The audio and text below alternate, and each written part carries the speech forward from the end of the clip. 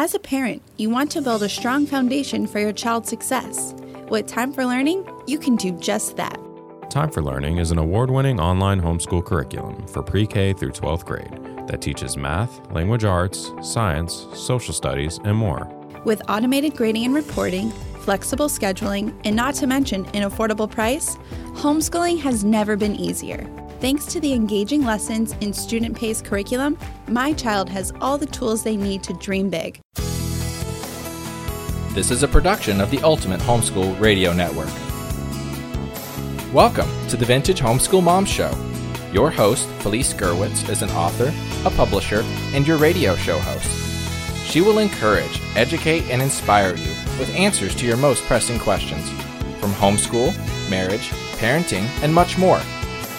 Felice loves to equip moms to live a Christian life because every moment counts. Be sure to visit her website at mediaangels.com. And here's your host, Felice Gerwitz.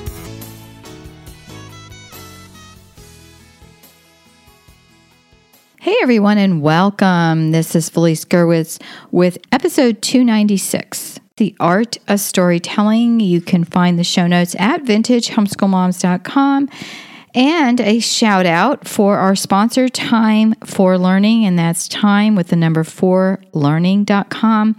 And they are the sponsor of the Ultimate Homeschool Radio Network and Vintage Homeschool Moms. I want to give them a shout out and thank them for sponsoring our network. And our sponsors bring you these shows for free. So we really want to thank our sponsors and visit their websites and tell them where you found them. Also, I wanted to share with you upcoming our birthday celebration, and that happens every October, and we're excited to be celebrating 5 years as a network. So I just wanted to tell you thank you for all you have done in listening, sharing these episodes, and giving us ratings on iTunes and Google Play and all of the podcast apps where you listen.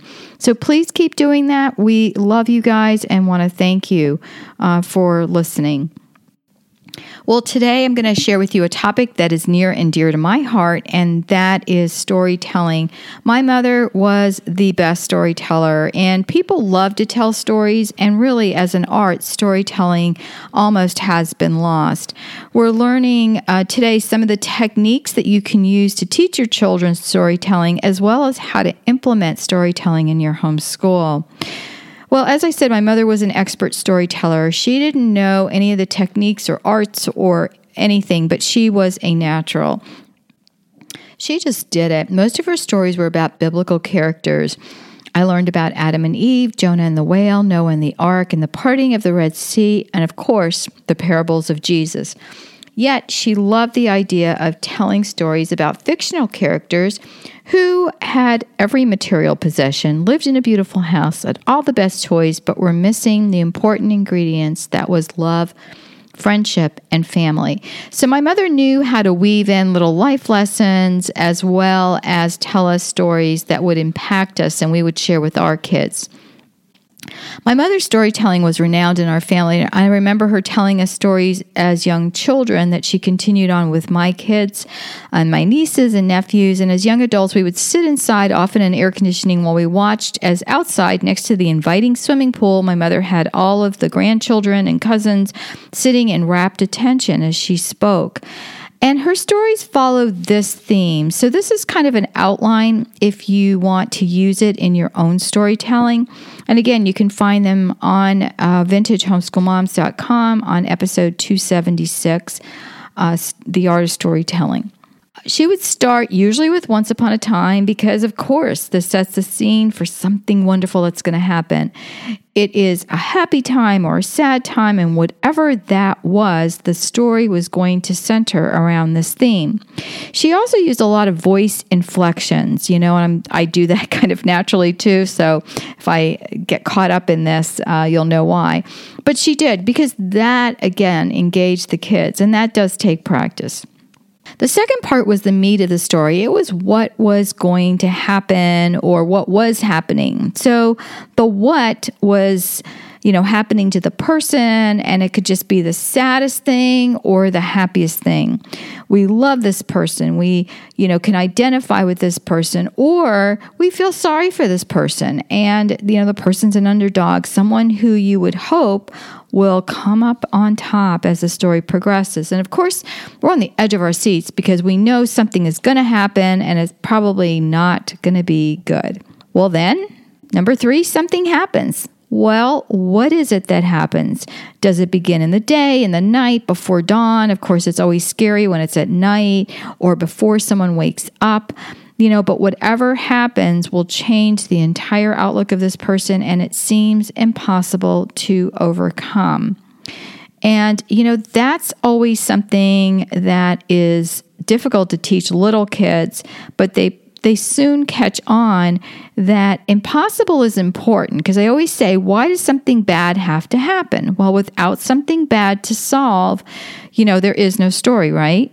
So impossible is important. There's no way out. We can't believe it. And we hope that there's going to be a resolution, but we kind of don't see it. And if you think back on the stories that you like, it's that unexpected, something we don't, we know it's going to hopefully end happily.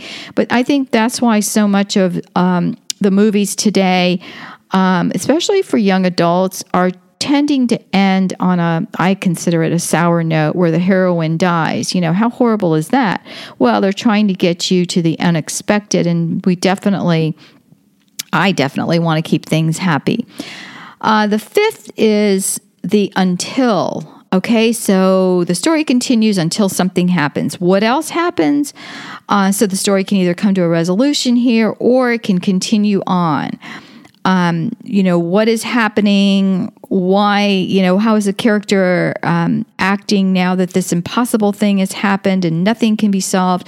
So something happens along the way. And what is that something? So do you see like the light at the end of the tunnel, or is a tunnel just looking gloomier? And then the solution. What or who solves the problem? Who comes along? Is it by chance or by prayer? My mother always loved to add that prayer element in. Well, storytelling can be taught in your home, and your kids will love it, I promise. How many little ones do you have that put on plays? If I had $1 for every play that I've sat and watched that my kids and my grandkids have put on, I would be a very wealthy woman. And truthfully, I am a very wealthy woman, because there is nothing like watching your kids put on a play. I would always give them a little bit of a time limit, because these things could go on forever, but it was always so much fun to watch. So, children love to perform, and especially when they're younger. So this is something that you can implement when the kids are littler, just because they're not going to have as many inhibitions and feel like, oh my gosh, this is silly. So how can you incorporate storytelling into your homeschool? And I did this a lot. And I found that the older I got, your experience, of course, can lend itself to stories. So the first is I used it as a means of teaching subjects. I once read a wonderful story about punctuation that I used for many years in my homeschooling. And I actually looked for it before I did this podcast, but I couldn't find it. And I wanted to share a little bit of it with you. But the punctuation personalities were written in a humorous story, and it had to do with kings and queens. The period was a final person. The exclamation point had so much energy, and the comma had to pause and think. So it was really cute, because each of the forms of punctuation took on a new meaning, and it also brought home to the kids the educational factor of, this is what the point stands for. You can do it with history. You can, tell stories. It is a wonderful way, or even with science. So science lends itself to stories. When you look at the scientists who were involved in different things, like Louis Pasteur, there's Edison with a lot of his inventions, but he also had an amazing story. So when you're reading about, different people in history, that also helps. The second is have your children give you a summary of something they read, and they can do some sort of storytelling with that as well. A lot of times I would have the kids tell us, but not tell us the ending, because somebody else was going to read the book. And that made it really fun with the little kids, begging at the end to want to know what the ending was. And so that encouraged them to want to read the story.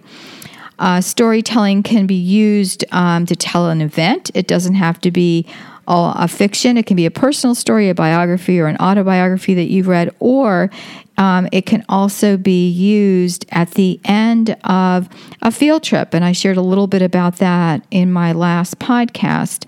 When I talked about teaching multi-grades, sometimes when you're coming home in the car, everybody's tired, but it's a good time to find out if somebody can tell you a story about what happened, at the field trip. You can also use storytelling as a treat for a completed lesson or the end of the week. I would often tell the kids stories as a culmination of the end of our homeschool week. So that's another fun thing you can do. The fifth is be creative. Storytelling can be used in almost everything, from sharing how you personally struggled with a particular subject, or as a way to allow your child an outlet for an otherwise boring subject, and maybe boring to them and not others in the family, but they can use that as a technique to share what they've learned. So hopefully this has sparked some ideas for you to use storytelling in your homeschool. I hope it has. And if you have any ideas of how you've used storytelling, please go to our website at vintagehomeschoolmoms.com. Look for episode 296, The Art of Storytelling, and leave your storytelling ideas with me. Thanks so much for listening. Remember to go give us a star rating on iTunes, Google Play, or wherever you listen to your favorite podcasts. And remember our sponsor, timeforlearning.com. Go check them out and thank them for their sponsorship of Vintage Homeschool Moms and the Ultimate Homeschool Radio Network. Thanks so much. Bye-bye. Thanks for tuning in to the Vintage Homeschool Mom Show.